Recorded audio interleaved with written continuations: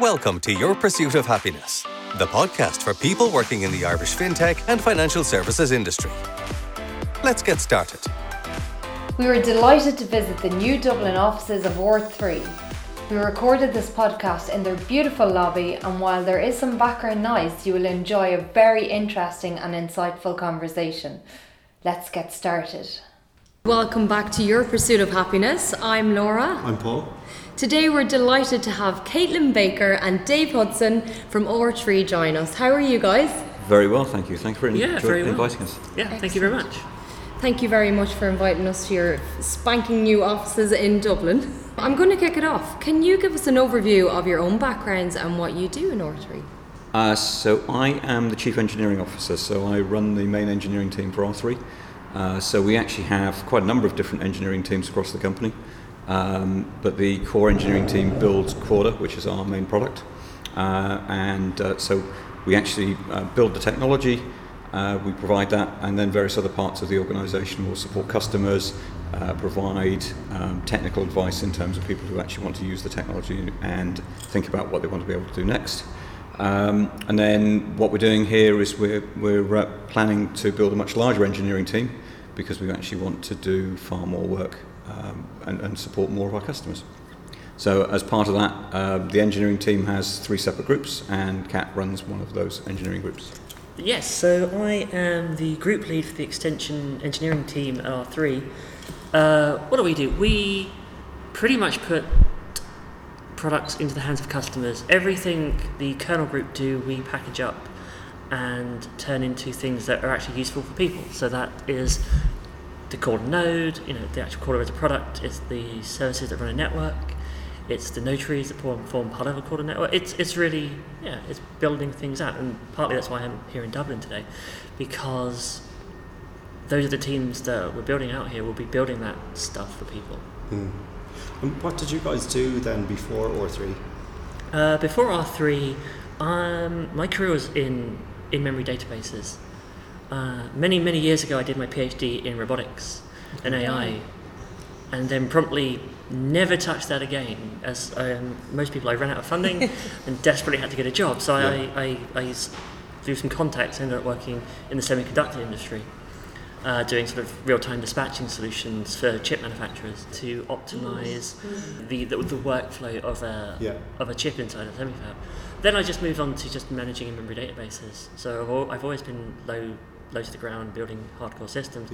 Ended up at Splunk, because that was quite a cool place to work for a year and a half. But then I was looking for a new opportunity, and I had one in the back pocket, as you should do when you look for a job. But then I got the R3 opportunity, and I read about it, and I hadn't really considered blockchain before, because I didn't think there were opportunities in London, or I hadn't really thought about it, and I wasn't going to go work for a finance company.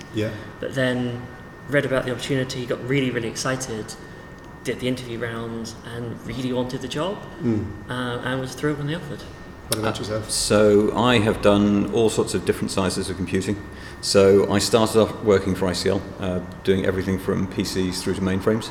So I included mid-range servers, but I ended up working in a company that was doing what these days would be classed as IoT for supermarkets. So we were networking 100,000 controllers, and so that was actually quite fun. That was in the 90s, and then I spent 17 years commuting backwards and forwards between the UK and California, working for semiconductor companies. So I worked for CPU companies. So I did that for quite some time, doing operating system design, chip architecture work, and then eventually ended up working for another company over there that was in the blockchain space, having got interested in blockchain, and then finally decided to join R3 about 2.5 years ago. In fact, oddly enough, Kat and I both started on exactly the same day. So the first person I actually met when I joined the firm was Kat. So I did that for a long time. Pretty much all pure technology companies. Cool. So what do R3 do, and where does Dublin fit into that? So R3 builds a platform called Corda, which is a blockchain platform, and it was originally designed in conjunction with a very large number of banks. So the company's founders have a background in the finance industry, and so they decided that was the right place to go. And actually it turns out to be a really interesting place for us to have started with, because That's the most highly regulated environment that we could have operated in. So we built a platform to meet the needs of that highly regulated environment, which is slightly different to the way other people came to blockchain. Other people copied the designs that were in the early cryptocurrencies, but they had a different problem to solve. And with most good engineering, you want to solve the problem that you've been asked to solve, not somebody else's problem. So we chose to do things in a slightly different way. So the design of Corda was for highly regulated environments, but it turns out if you can solve for those environments and solve for the sorts of needs they have, you can solve for almost everything. So we've got a platform that now is being used in a huge variety of different applications. We have more and more partners who are building things out in areas we didn't even anticipate, because that core technology can do what they need. So we build a platform, Corda. We have some other services that go around it. We have an enterprise edition for customers who want certain capabilities that we don't have in our open source product, but our core platform is open source. And then how does this team here fit into it? Well, the core engineering team that builds Corda needed to get bigger. We also wanted to diversify in terms of locations and talent pool. So we got asked to look at where else we could set up an engineering team, because previously everything had been based in London. And so this is about 6 months ago. And we looked at, I think we looked at 24 different locations worldwide. We literally had considered it every way you could possibly imagine doing software engineering. And when it really came down to it, we wanted somewhere that was going to be close enough and similar enough that it would be easy to work between this team and the team in London, because this team is going to be nearly as big as the team in London by the end of this year. So we're building up the core capabilities of the platform. And in fact, for R3, it's a little bit unique because all of our other locations are generally sales focused, or they're focused around some sort of aspect of the corporate sort of infrastructure. But actually, the site we're building here in Dublin is entirely engineering. So it's just the core engineering team plus the support that goes around that. I think the interesting thing about building out in Dublin is one of the concerns when you start thinking, oh, we'll have a second office, is to avoid it being seen as a secondary location or just a place where they'll just farm the rubbish they don't want to do. I think it's very important that we don't do that, and it's not what it is. So part of the work we've moved to Dublin and we'll continue to build out in Dublin is working on the core platform. It is solving some of the genuinely hard problems that the industry faces, and we're going to do it here. It's really kind of hands-on, really interesting work. It's all the hardcore engineering work that basically all bubbles up to me that goes into the hands of customers. Software engineering is always going to be that weird art where humans and computers smash into one another, and making that an elegant as possible solution is a craft and it's a skill, and we're going to do it here, and they're going to do it really well. Excellent. Big question. What do you think will be the biggest changes in technology within financial services in the next 1 to 3 years? Straightforward. Very straightforward. I think we're contractually obliged to say blockchain. But I think if you look at it now, you have an awful lot of platforms either in POC or sort of live, but they're not really. I think the biggest change in the next 3 years will be the sort of POC proof of concepts now going live and getting mass adoption. And you're seeing the changes that brings across the industry.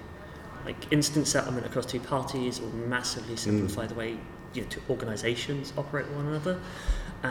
Going out further, smart contracts greatly democratise the way humans interact with corporations, and that will be a massive fundamental shift. I mean, I think what we're already seeing, and we've seen this over the last year or so, is we've already seen industries that have found it very, very difficult to consolidate around sort of standard platforms, and they're actually more readily able to embrace what we're doing with blockchain platforms, and I think that's actually a huge difference. So we've seen this in industries that still use lots of paper, lots of emails, lots of PDFs, emailing each other spreadsheets around, and we can actually replace a lot of that with this sort of technology. So I mean, clearly we wouldn't be here if we didn't think that blockchain as a concept made sense.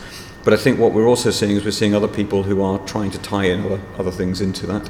So they're using that platform to provide the mechanism to connect different businesses together. But they're also using it as an opportunity to upgrade some of their other systems, and they can actually layer things on top of that as well. So I think we'll see a lot more work in the machine learning space around sort of technologies that can be applied based on the data that's available from these platforms. I think the other thing that, clearly I think is really exciting is that it's not just financial services that gets to benefit from this. Yeah. I mean, we actually have partners who are looking at big applications in the healthcare space. We have applications in the supply chain industry. We have applications in automotive. There's lots of different uses for the same tech. Yeah. But it's something that everybody can ride the same wave at the same time. Yeah. So, the best of breed in each area gets into the one core platform. Yeah. And so everybody gets to leverage that and leverage all of those capabilities as they're developed. I mean, essentially, when you boil down the blockchain problem, the thing called to solve for everybody is how do you and I, or you and anybody else, exchange something and know that you've exchanged it and trust the provenance of the thing you've exchanged. Yeah. And that is applicable to pretty much every business problem, cross-business, intra-business, every personal human problem. And that's what called to solve for. In terms of blockchain, we've started to see a change, I think, in the last 12 months in particular, where it's not just, well, first of all, people are moving away from blockchain, crypto and that kind of link, and people are seeing the advantages of distributed ledger technology, etc. But we started to kind of move from concepts to actual real world cases. It sounds like you're seeing very similar things. Yeah, I think we're seeing exactly the same thing. Initially you had the hype was all around the cryptocurrencies and the ICOs. That was fine, that was part of the hype wave, but looking at like last year you had some serious organisations doing real POCs and really showing that you can make this work, and I think what we're going to see this year and have seen is that going into production and really leveraging it. I think that's something we saw last year. We saw people going live last year, some fairly big things that had taken 2-3 years to actually build. And that's actually one of the challenges of being in a regulated space is getting those things through the regulatory hurdles, and that's what we've now actually seen happening. And we've seen some anecdotal evidence of people getting significant benefits from adopting a new platform that they can unify around. So I think that's actually really exciting. And we know there are some huge opportunities coming. There's some big networks going to go live this year. So one of our partners who's based here in Dublin, the engineering team, TradeIX, are putting their systems live this year as well. Yeah. And that's going to be a very, very large network in the supply chain space, so and the trade finance space rather. In terms of the diversity landscape within technology, and I suppose in terms of blockchain, where do you see that at the minute? Do you see it changing? What are your thoughts on that? I certainly believe the whole industry has a lot of work to do in this area. Yeah. I think it's something that I am very conscious of the fact that I think that the technology industry as a whole has not been particularly good. And it's something I've tried to support changing some of that mindset. Okay. I think clearly, Kat's got a far more personal view of this as well, but I think it's something that we have to do much better at it, because we risk not having the best and brightest people in the space. Yeah. So I think one of the things that I've always supported is I believe there's a huge value in diversity of thought. Yes. If you're designing things and you're trying to come up with creative solutions to things, the most effective design teams I've ever worked with have been ones where the people in those teams have a very wide range of expertise in very, very different areas, and they get to bring ideas from different fields together, and that really requires that diversity of thought and diversity of experience. And I think it's incredibly important that we do that and actually actively seek that sort of diversity. It's one of those things that if you look at the engineering team that we created in London, and with the same things already happening here in Dublin, we have a huge amount of diversity in terms of nationalities and in terms of where people come from, and they have a different perspective on things, and they've seen different things and experienced different things. I think it's really, really useful. Very important. I think R3 as a whole has done that. I think we actually, if you actually ever visit the offices in London and New York, we haven't done it here yet because we're a bit too new, but we actually have all the flags up for every country that's represented in the company. And last time I checked, we were at, I think, 46, 47 different nationalities in the firm. That's fewer than 300 people. Yeah. But in the engineering team, there's about 50-something of us now, and we have 23 different nationalities. So I think that's something we've done well at. Other areas we could do better, and we are trying to. But I think in general, the industry could always do better. I mean, it is. It's not quite fair to say that it's hostile towards women. If to pick a group that I have personal experience of, it is not. It used to be quite hostile. It's still in some ways hostile, but I think it's changed to be just moderately lonely in terms of it's alienating and it's hard to get into. I think it has improved. I think to take R3 as an example, we have like 4 women on the engineering team now. That's fantastic. Which is really good, and that does help because you do have, especially in something like blockchain, where one of the classic parts of it is it's immutable, and then you have people going, if I get married, I might change my name. And you have, if you don't have that type of diversity of thought, and people go, I never thought of that. But I think it's got better. I think R3's done very well. I think we did have a problem. We didn't manage to hire another woman after me for about 2 years. Okay. Not because it was institutional and not because we weren't trying, but it was. We had to go back and look at things like, what does our job advert say? Yeah. How is this even? What are we looking for? How is this possibly putting off people that we want to get in the door? And I think we've having done that work to say, actually that read fine, but some expert will quite happily say, actually that's quite alienating language. You should phrase it this way. Then it does change who you're bringing in. If you look at our recruitment team now, that's much more diverse. So they're hunting out different people, and they are really bringing in a more diverse set of people. Yeah. So I don't recruit in tech, Laura does obviously, but I know from we do stats for one of our larger clients. On the non-tech side, we're better at presenting diverse slates of candidates, and I know on your side it's often not. It's very much skewed towards males, but it seems to be that is the bulk of the population out there. If you're looking for an experienced developer, 95% are male. So I suppose I'm wondering, is blockchain, because it's quite new, it's quite innovative, is there an opportunity there with blockchain being that way to encourage more women into it? I think so, because it's a space you can't be wrong in. The product called it as it exists now is not the product that Dave and I sat out and were working on 2.5-3 years ago. Like, we had something that the industry has massively grown up in 3 years. It's changed. What we're building has changed, and we've driven some of that thinking. I think a lot of people are scared to come into established industries and be different and change what's happening because it's this is the status quo. It's done this way because that's the way it's done. Blockchain doesn't have that. It's a very hard space to be wrong in at the moment because no one knows what the future holds. It's just exciting to help build it. And I think that's a great opportunity especially for new engineers. Especially women, especially people of colour, anybody who wants to get involved and not feel like an outsider. I think it's very inclusive. I think one of the other things that's interesting is perhaps there's an element of what the technology is about that offers an opportunity to do things slightly differently and to think slightly differently.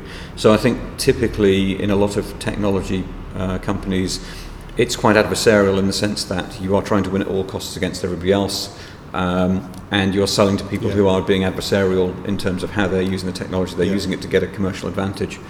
One of the things that blockchain's actually for is to allow for those competitive elements to still happen, but there's a lot of collaboration that happens as well.